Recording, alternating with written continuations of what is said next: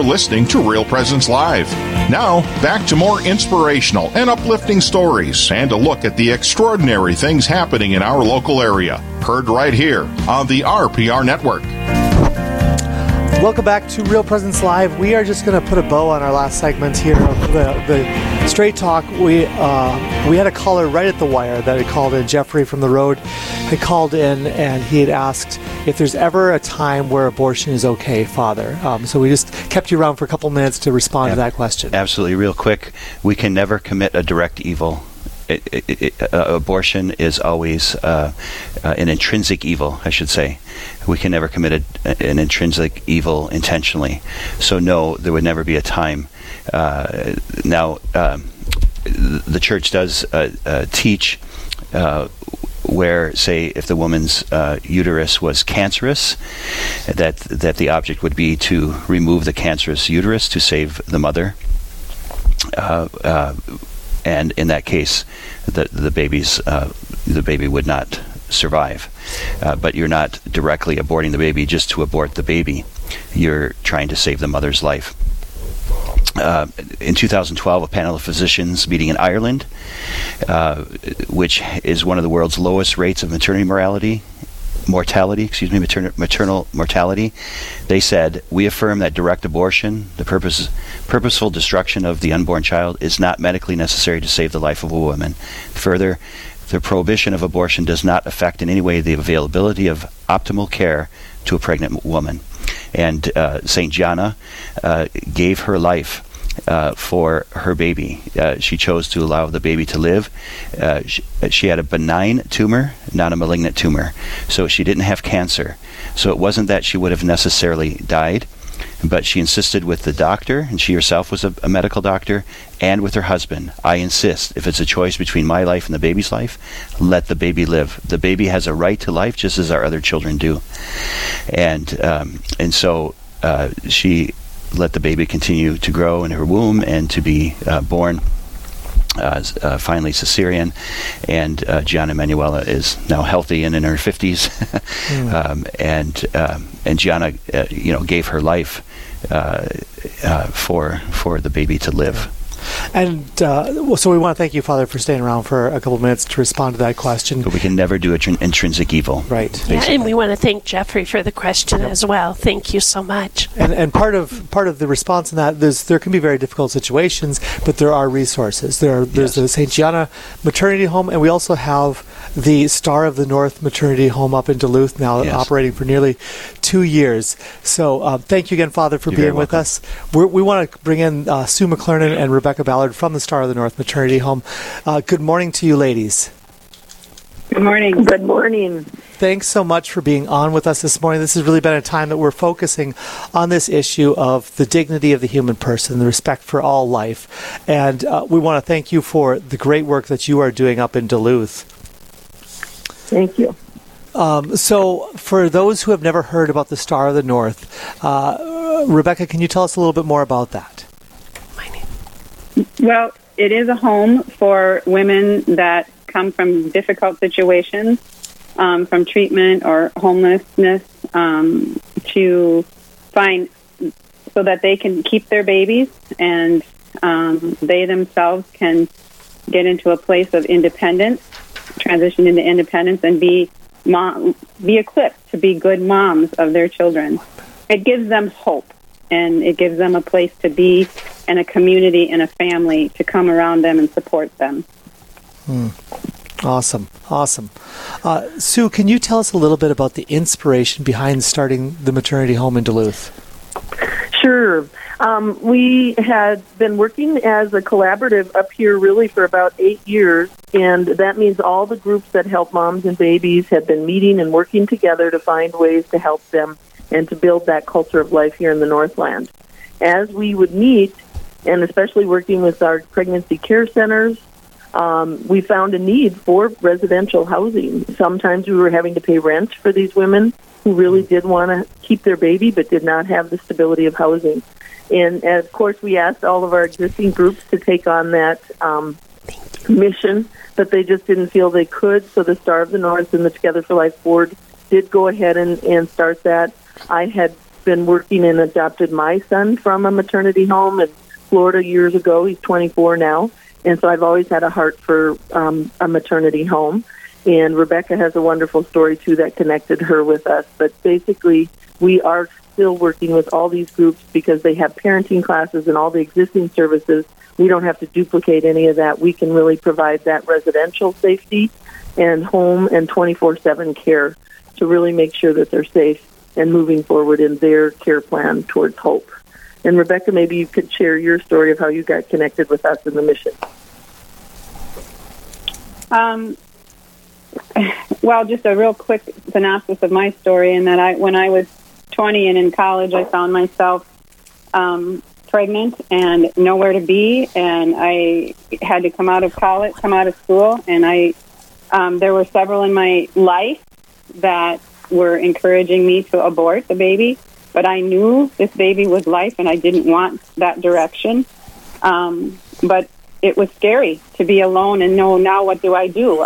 And so I did come into a connection with a place in the cities where a woman was given me as a mentor. So she really was my help and voice through my journey. And because of that experience in my life, I really wanted that hard story in my life would not be in vain. And so it moved me into a desire to work with women in similar situations, and certainly women that were contemplating abortion. And so when I moved to Duluth, I worked with the Life Care Center, the Birthing Center, and other places to mentor women and work with women. And then I met Sue, and this was a good fit for me because I knew these women needed a home. They needed a place to feel love and feel hope and feel affirmed and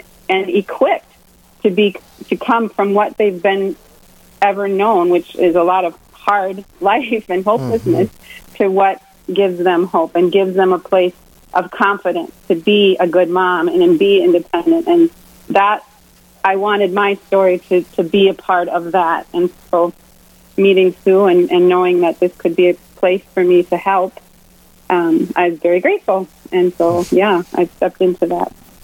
Wow, well, thank you both for sharing your wonderful stories. I mean, a story of an adoption, how beautiful is that? And then, Rebecca, yours as well. I mean, wow. You know, that's what we're hoping today that our listeners can really latch on to, is how we can be pro-life, not just defending the unborn, but when there is an unplanned pregnancy, how do we support the mom and the children through, that crisis pregnancy? It's just such an important ministry, and it's such an important component of the pro-life movement. So thank you for sharing that. And if I could interject for just one sec, the end of my story, I mean, it's not really ended, but in my story, I chose to give my child up for adoption.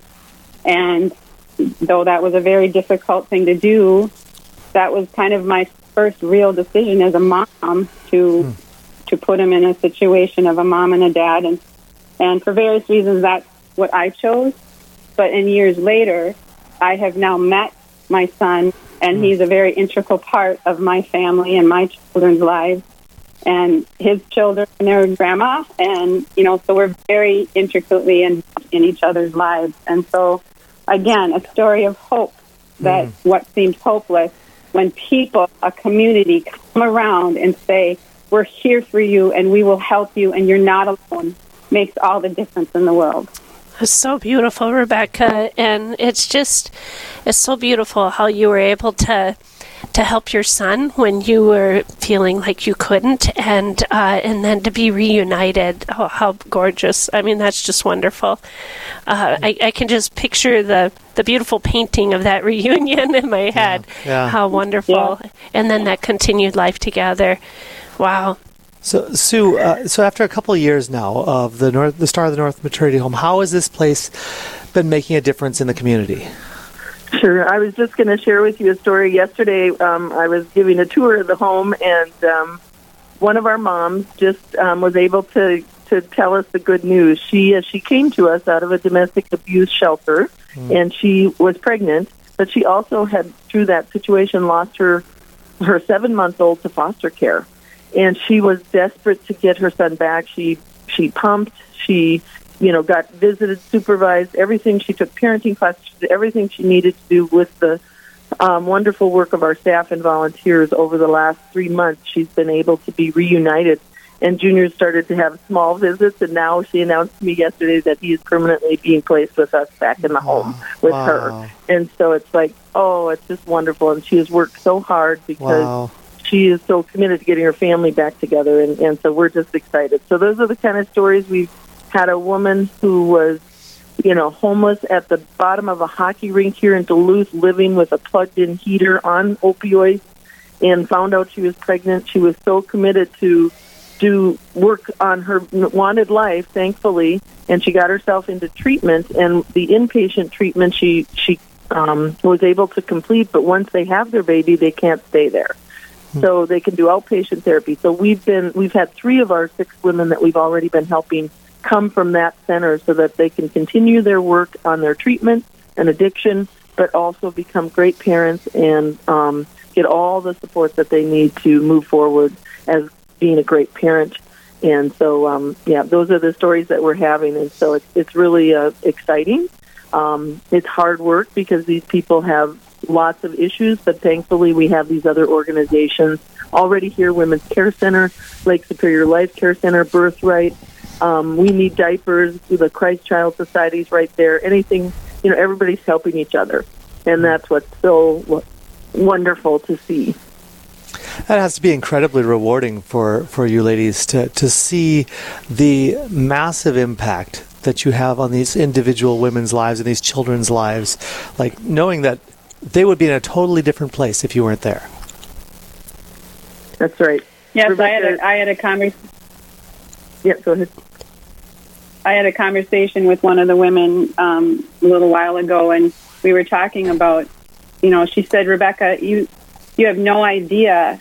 I have had no one in my life that I could say I trust or that hasn't lied to me before. She goes, here, I now can say that there are people here that I know won't lie to me and that I can trust. And she goes, I've never known hope, and now I have hope.